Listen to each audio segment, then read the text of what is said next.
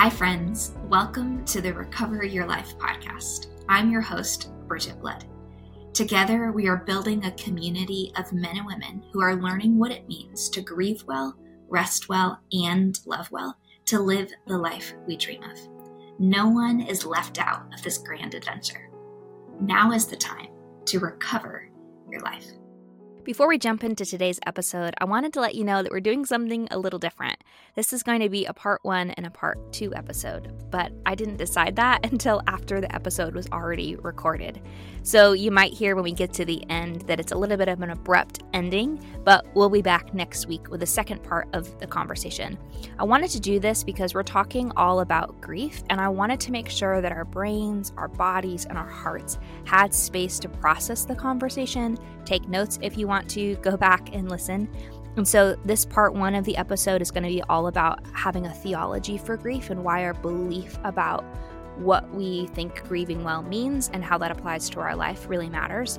And then next week, we'll jump into a conversation of the practicality of what does this look like in my everyday life?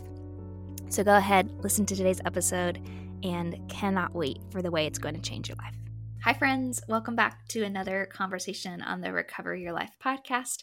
My name is Bridget, and I am so excited for us to dive into this conversation with my dear friend, Wanda. Wanda, welcome to the show.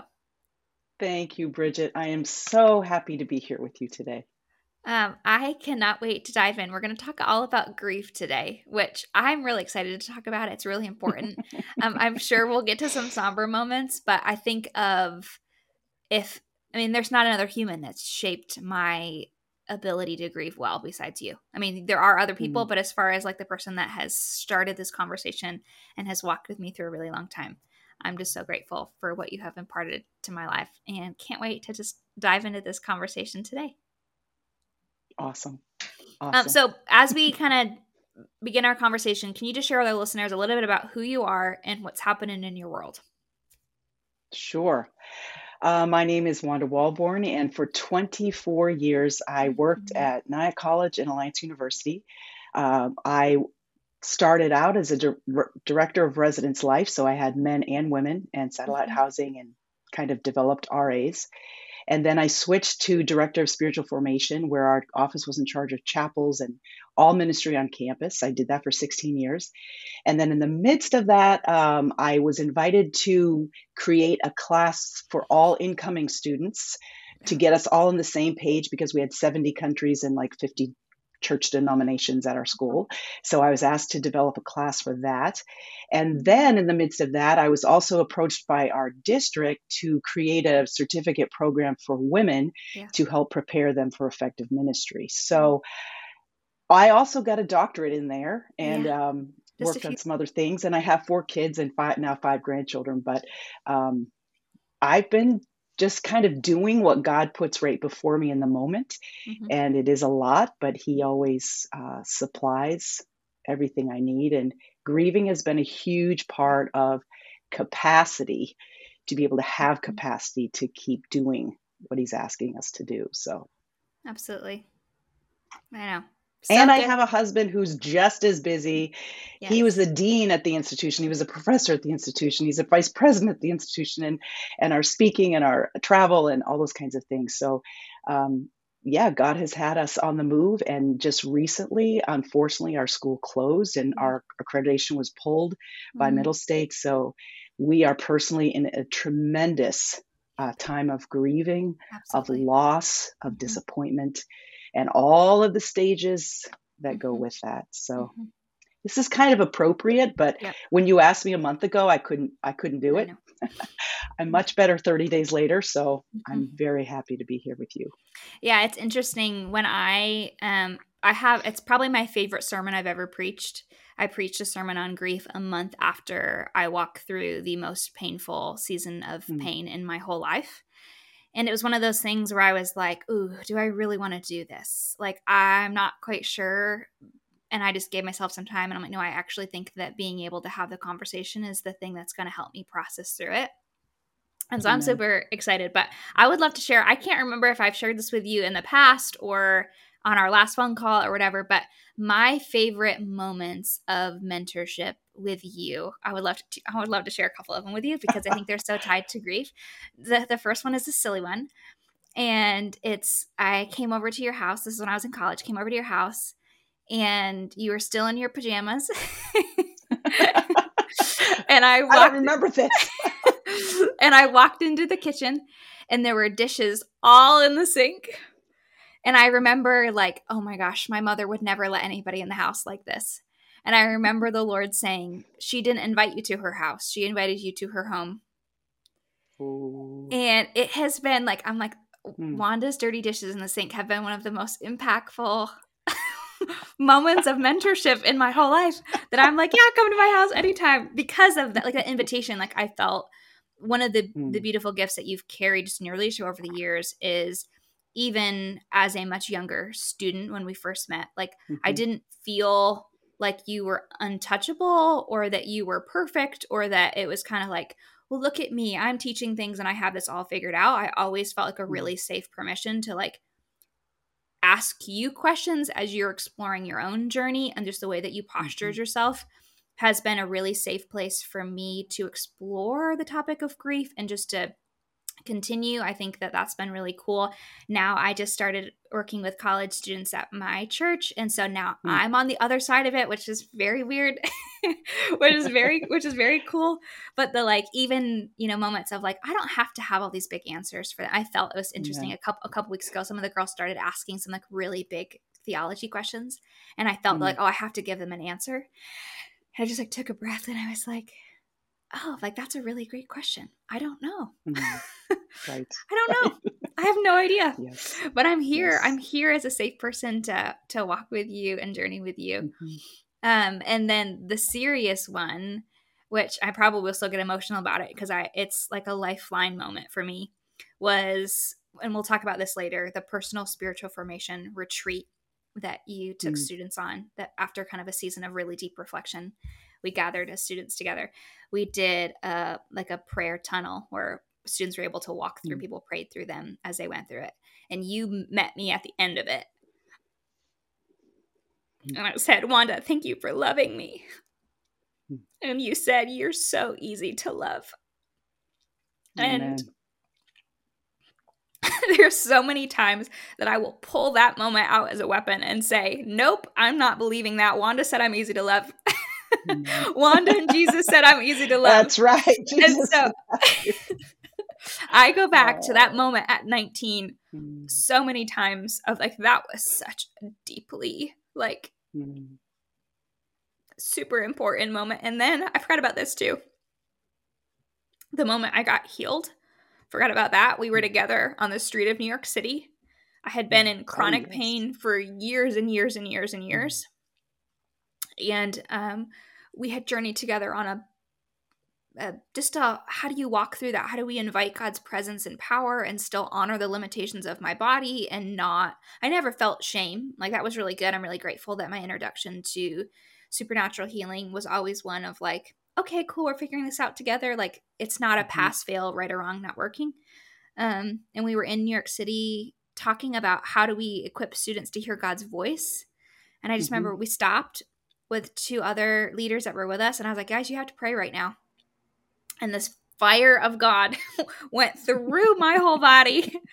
And I remember taking a step forward and like everything was like every ounce of pain was gone. And I had never lived without pain. Like for years, I'd never lived without pain. And so that super messed up my theology of everything. So then that took However, me, let me interject in for 1 second in there is because when you came to my Developing a Woman's Gifts and Calling class, every single day after class, we prayed for your healing. And then I think it was the next day you had PSF, and then Ron and I prayed for you every single time after class. And so when God did it so powerfully that day, correct, again, like on the street with we're going to a Cuban restaurant. It was just like, whoa, God, how cool that you have chosen this moment at this time for the culmination of Bridget's healing. Yeah, so absolutely. So we've had some fun moments together. We have. So talking about grief in the sense of, this is a question that I actually, when I was just, before we jumped on our call today, I was thinking about this. Because you modeled grief for me, but who modeled grieving well for you? Whoa.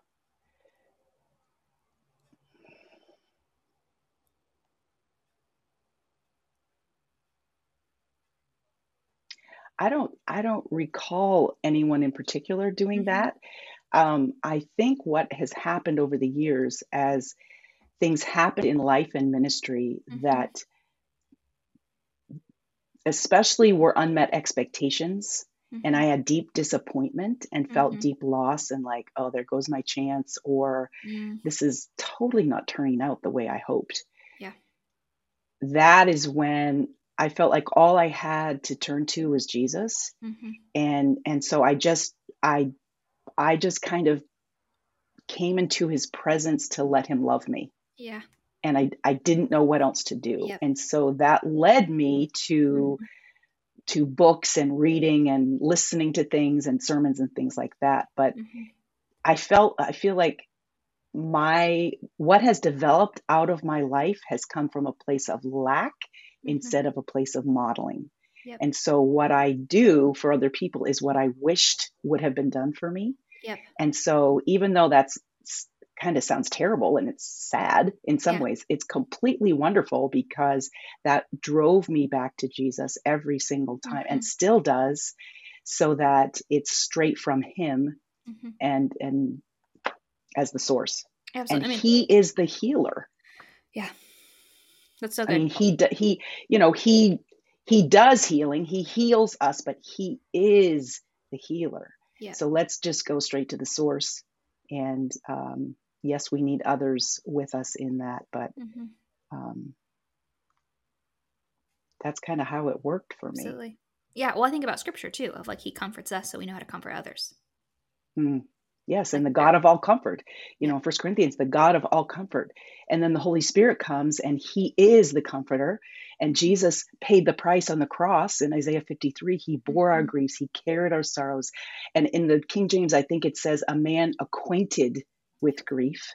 Mm-hmm. Jesus gets it. Yeah. And I was thinking about this morning. His whole life, he experienced loss, disappointment, pain, rejection. Yeah. Every time he had to go before those rulers as this young Jewish rabbi, and they Mm-hmm. rejected him, and yet he just walked in his authority. He knew his identity. He spoke truth. He just he Mm-hmm. grieved. He grieved and he loved well. Yep. That's beautiful. One of the phrases that's been really helpful for me, which I actually kind of really had to dig into because I'm really grateful. Like I would say I had, my formational years of like grief is super welcome. I remember I remember sitting in chapel one day and I was like, "Oh, this is how we avoid midlife crisis is we stop everybody at like 18 years old and we say, "Hey, like let's actually talk about what has happened the last 18 years." That's probably a really good idea. And obviously, there's still plenty of life hurts that happen after that and God weaves in his redemption through everyone's story. And there is sadness and not everybody gets that opportunity. But I think again, for me, that's why I wanted to create the podcast and the community of what does it Mm, look like for us regardless of where you've come from. If you've come from more like Wanda's story of I've had no one in my formative years that talked about this, so I had to figure it out myself. Or maybe more of my story was I was really familiar with this language, but mhm, then so I had years of building up like a theology of grief, and then I had to build an right, actual spiritual practice of grief of like, mhm, oh, like what does this actually mean? And so for me, one of the things that I've said is like, I don't really care that God's good until I know that God grieves. mm, And because there's so much that we want to rescue people out of pain, that's mhm, really easy to jump to the like, God works everything together for good. And, you don't yeah, know what's working behind the scenes and da da da. right, Da. And when you're in pain, you do not care. mhm, I do mhm, not, I do not care anything about mhm, this. I just want to know that the Lord actually sits with me and goes, yes, this is painful. Like, Mm-hmm. I just need to start there. And I don't even need answers at that point. I remember it was interesting when I was doing some trauma work with a counselor. I just remember I was like, I just really need to tell the Father that I'm angry that Jesus is not helping me. Like, Mm. this is really frustrating to me that I feel like we're going round and round and round in circles and Jesus sits and does nothing and I'm really over it. And so I went and Jesus came with me and I was like, basically taking Jesus to the principal is how I felt in that moment. I'm like, I'm taking Jesus to the principal and I'm going to tell on him, Papa, Jesus isn't doing what you asked him to do. And so I sit there and I tell the Father everything about what happened. And Jesus just sits there and he cries.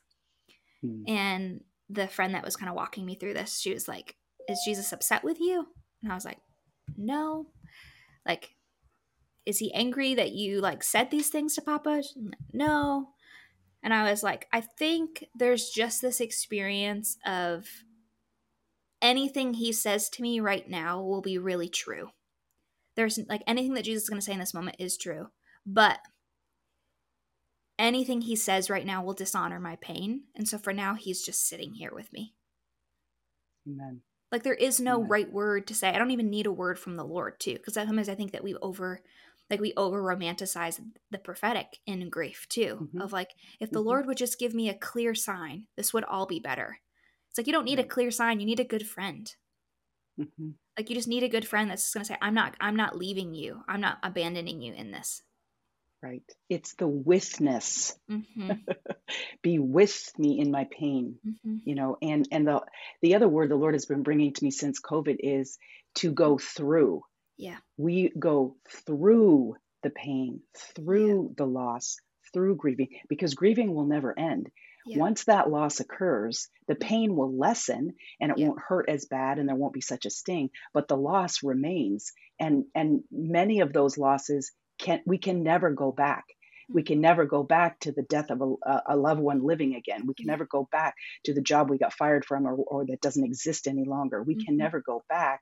So we have to go through, and that's why Jesus promises, don't be afraid, don't be anxious. I'm with you. You go through the waters, you will not be swept. You know, they won't cover you. The flames won't burn you. I'm with you. Yeah. And so there's that beauty of, okay, as long as you're with me. You know, it's getting pretty rough here and I don't like it and I don't want it. And I think that's the beauty of intimacy with Jesus, is that he doesn't negate and say, well, I'm with you, so get over it and that's enough, I'm here. Yeah. He lets all that mixture of emotion be present. He can handle our anger, our fear, our cursing, our swearing, our all of it, to say, that's right, I understand. And then in the process, in the end, when that finally all gets out, he just loves us. Yeah. It's like, oh, now I can fall into your chest. I can feel your embrace. I can hear your heartbeat. And right now you might tell me what to do or show me. Oftentimes you just love me. Again, I am loved by him, and I can trust a God who is good and who loves me. I can trust someone who loves me, and that is enough. So in the midst of deep pain and deep loss, is Jesus enough for you? And to be honest, we have to say at times, heck no, I need a person. I know that nice metaphor, like, yes, fall into his arms, feel his embrace, but I want a person doing that. I want a person. And yet his presence, and again, what we're driving people to is his presence. We point them back to him as the comforter, him as the one who paid the price, him, the Father's full of love, because that is enough. It doesn't feel like enough in the moment, and we want more. But again, he is a good God, and he can be trusted. So by faith, that's where I push myself to go. I mean, I've been in his presence. I have showed up in his presence, and I've been mad at him. And I sit there with my arms crossed. I'm like, don't you dare love me today. I'm here because you're my friend. I just want you to know how mad at you I am. I'm not saying anything. I'm just here.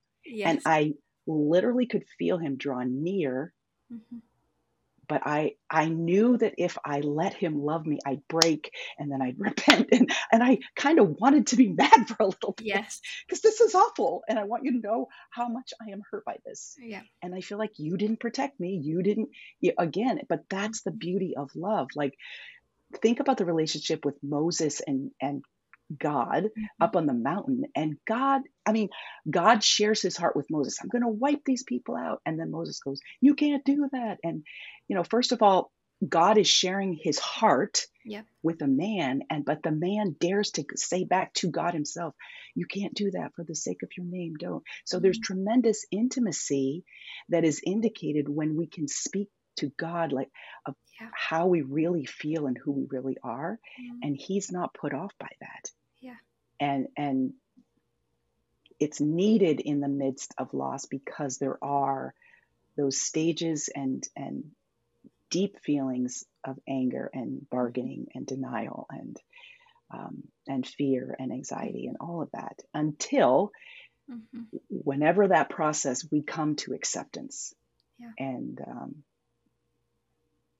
but he's with us throughout it, not rushing us, not saying hurry up, okay, you've had your little pity party. Never. It's just you get to be where you are for as long as you need to be. Yeah. And I am with you in it. Yeah, that's it's beautiful. So good. There's a really beautiful. And that I think is part of us sharing in the fellowship of his suffering, because he gets suffering.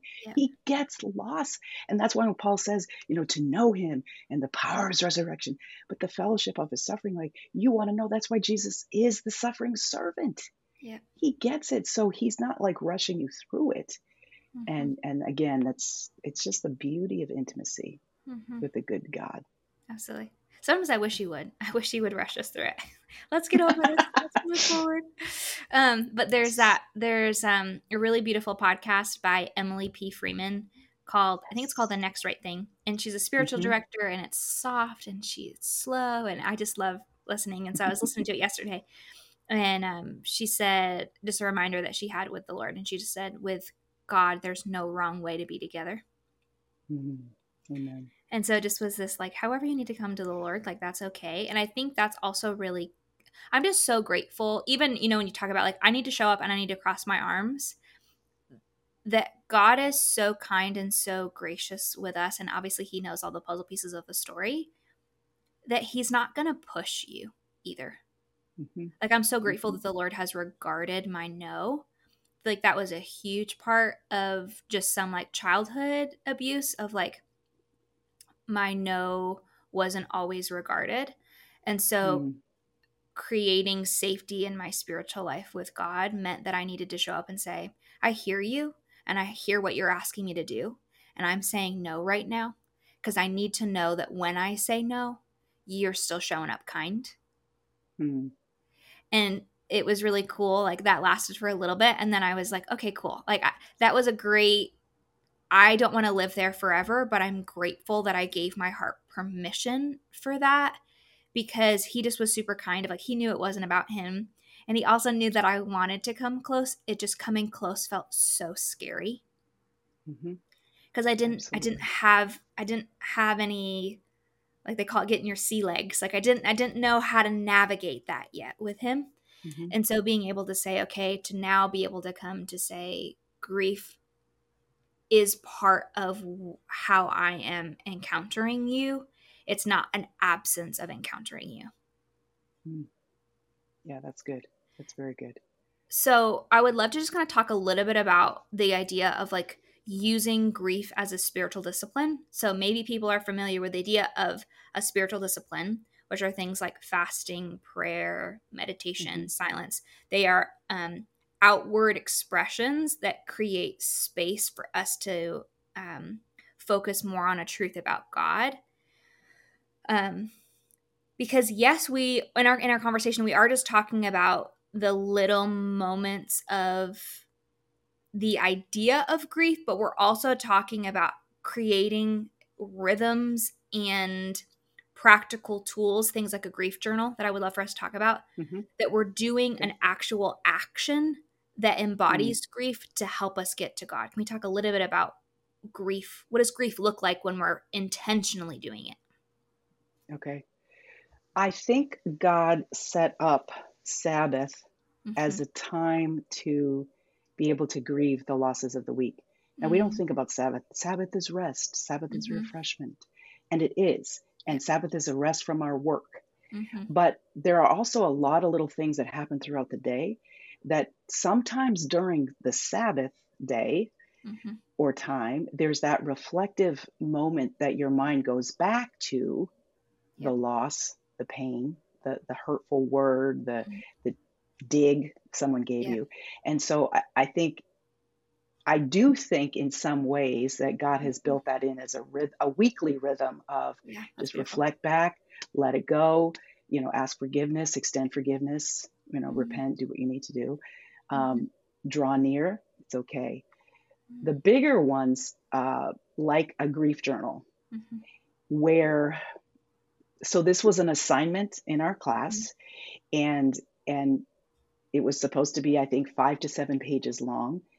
And we introduced it as sit before the Lord and ask Holy Spirit, where do I need to go to grieve the losses of my life?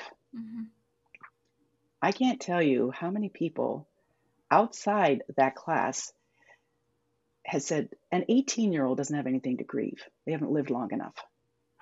Like, well, let me tell you something.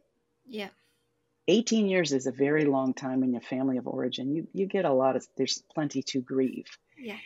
So instead of it being a chronological, I'm going to start, 0 to 5 and do that, and 6 to 10 and go through segments, sit before your computer or your tablet and say, Holy Spirit, where do I need to go? And allow him. Again, I think the beauty of a grief journal particularly is to be in his presence.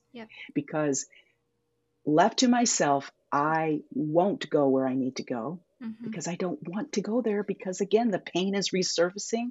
Sometimes I'm reliving it and I don't want to do that. So you have to start off in the presence of the Lord.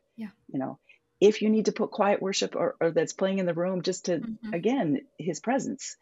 And then as he brings up the memory or the incident, so you can have a whole grief journal on one incident, or one thing. But in the process of beginning to write that out and to be as specific, and if you remember what was said or what wasn't said, what was done or wasn't done, and just all of it.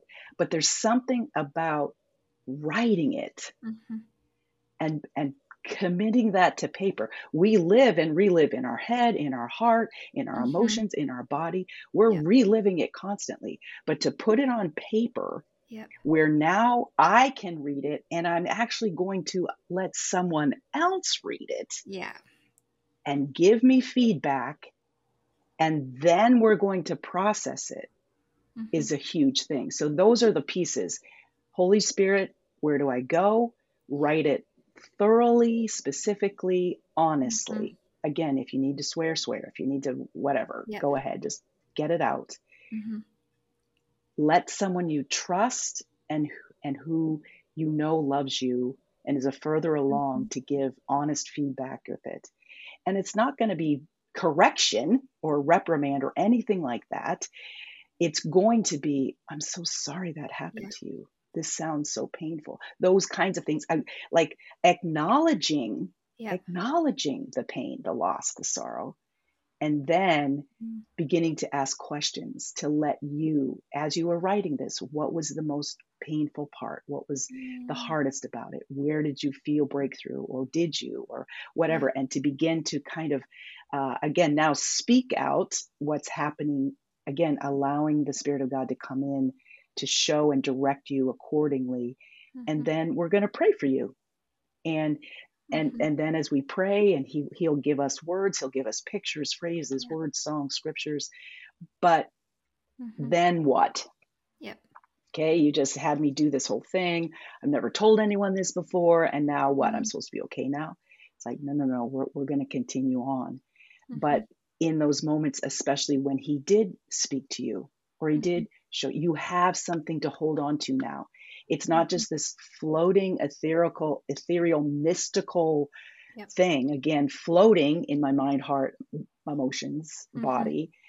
It's out there for me to look at, name, Yep. admit the emotions that are connected with that. Because once I can connect emotions to it, now my body can get released because I've held it in my body. Because especially if there was abuse, there are certain parts, your body has held it. Yep. You know, and all those books on The Body Keeps the Score, those are fabulous books because they're true. Yep. So now we're going to put it all out there to sort out and sort through, and now begin walking in community, either through a spiritual director, a group, a close friend, a counselor, a therapist, a grief share group, whatever it is, to until all the way through till, and I always say to people, you can tell when deep healing has occurred is because I can remember the incident or recall what happened, but it doesn't have that sting that it did. And so it's again, because we do remember, unfortunately we will remember. But that's when we know the healing touch of Jesus has come, and we can move forward because it's lost its sting because I have dared to face it, name it, feel it, and then work through it. And that's very, very powerful. Yeah, that's so good. I love even the idea of it being like a charged memory. That's been really helpful for me is thinking of it like not what's the word I'm looking for? I want to say Velcro, but that's not right. Like a kind of like electric. What's the word? Like an electric fence. Stem? Something like that. Kind of like, but if you were to touch it, it would be painful. But once it just gets disconnected, like the fence is still there. It just doesn't hurt anymore to touch it. And it's kind of like that idea of like, it's always very charged. And like, you know, we've talked about a little bit in the past of like following an emotion through all the way. So it's just the same idea of like, I can't give you a specific, like do X, Y, and Z for every person. And this is going to be it. But you know, you've passed through, you followed the emotion all the way through once you feel it end. Like your body is really intelligent. And so it will go, okay, great. We've processed through it. I just loved a couple of things about what you said. I would love to kind of pull it apart a little bit. For me, this is really interesting. I haven't thought about this in a really long time. My starting memory with my grief journal was so bizarre to me. And it still is. It's super important because I feel like it was a root of a lot of my trauma, but it feels very strange. So I sat with the Holy Spirit and I was like, okay, where do we start? And the memory that came up for me was I was probably 3 or 4, and there was a Barbie car seat at Walmart that I wanted really, really bad. Like I mean, I am still pink sparkle glitter. Hasn't changed much, but I wanted the Barbie car seat. And my birth father made me get, there was a Dale Earnhardt NASCAR something one. And so I had to get that car seat instead because that's what he wanted. And it was this like, okay, great. I'm never going to be chosen if I'm a girl. Like being feminine is bad. Like in order to have a dad love you, like you have to be the pseudo son. And I just remember like sobbing over, and for me, it was so crazy as I went throughout my grief journal. The words that I used followed the age that I was at. So like I went to try to write intelligently like an adult, and it would be like, I want, daddy didn't let me have the car seat. I'm really mad at daddy. Like that was, I'm like, what? Like, I'm like, I can't even talk about this as an adult. Like literally my body is like, I have to get this out because I was so robbed of a voice at that moment. And that for me, that was crazy. Like there was my language that I used shifted based on how old I was and the memories that the Lord brought up. And for me, that's that's the fun part of following Jesus, because first of all, you'll be safe, and there will be things like even when I work with coaching clients, I'm like, hey, like, Jesus, is there permission for us to talk about this today? And there has been times when the Lord goes, not today. And I go, okay, great. And we close that box and we keep moving, because there might be another day when there's a different space and grace for that we can talk about it later. But giving you permission. And so if people are kind of curious about how this works, first of all, there aren't really any rules, just in the sense the rule is to be as honest as possible and to follow your energy as far as it will go. And you will feel like, okay, I'm done now. Like I've cleared out as much as I can today. There may still be other grievances to process, but there is I've used all the battery power of grace today. Let's recharge and we'll come back for this again. And that was super important. And I think also with that, watching, because sharing that with a group of people, I mean, that's super intimate. So that is very, very vulnerable, especially if you've had experiences where you have shared pain with people and you've been really disregarded. I'm totally blanking on the name. I've shared this on the podcast before. I want to say it's Peter Levine, but I'll clarify that. He has a quote that talks about trauma, and he says, trauma is not simply what happens to us. It's what happens inside of us in the absence of an empathetic witness. Yes. And so the cool thing about grieving your losses as an adult, because some people might be asking the question, oh, great, here we are, another conversation about boohooing about your childhood. Well, the thing is, we don't actually, until that emotion in our brain has been given the space to process through it. Like you said, our bodies carry that. Our souls will carry that until it's been regarded. And so I just remember even being able to sit with students and hear different parts of their story, and to actually learn that principle of, we're not here to make this right. We're just here to regard that this was awful. That's all. We're just acknowledging the truth that this pain that you experienced was terrible and shouldn't have happened, or, whatever it is, like, it's not your fault. And we're just sitting with people of like, yep, this is awful. That's where we start. And then we have the post healing work of, now what does it look like for me to take the truth that God's really good and God's really kind, take all these parts of my story that have been voiceless for a really long time, and then work with people, and Jesus, he's always really kind in that too, to say, okay, now I'm not going to stay stuck here forever. Guys, wasn't Wanda just amazing? She has been just a dear friend and a mentor for many years to me, and I'm so excited to start this conversation about grief this week and continue next week. So we kind of left you on a cliffhanger, but want to dive in next week to, how do we actually apply this to our everyday life? What does it look like in our own experience of grief? And how do we be men and women who grieve well? So join us next week for part 2 of our conversation. Can't wait to see you there.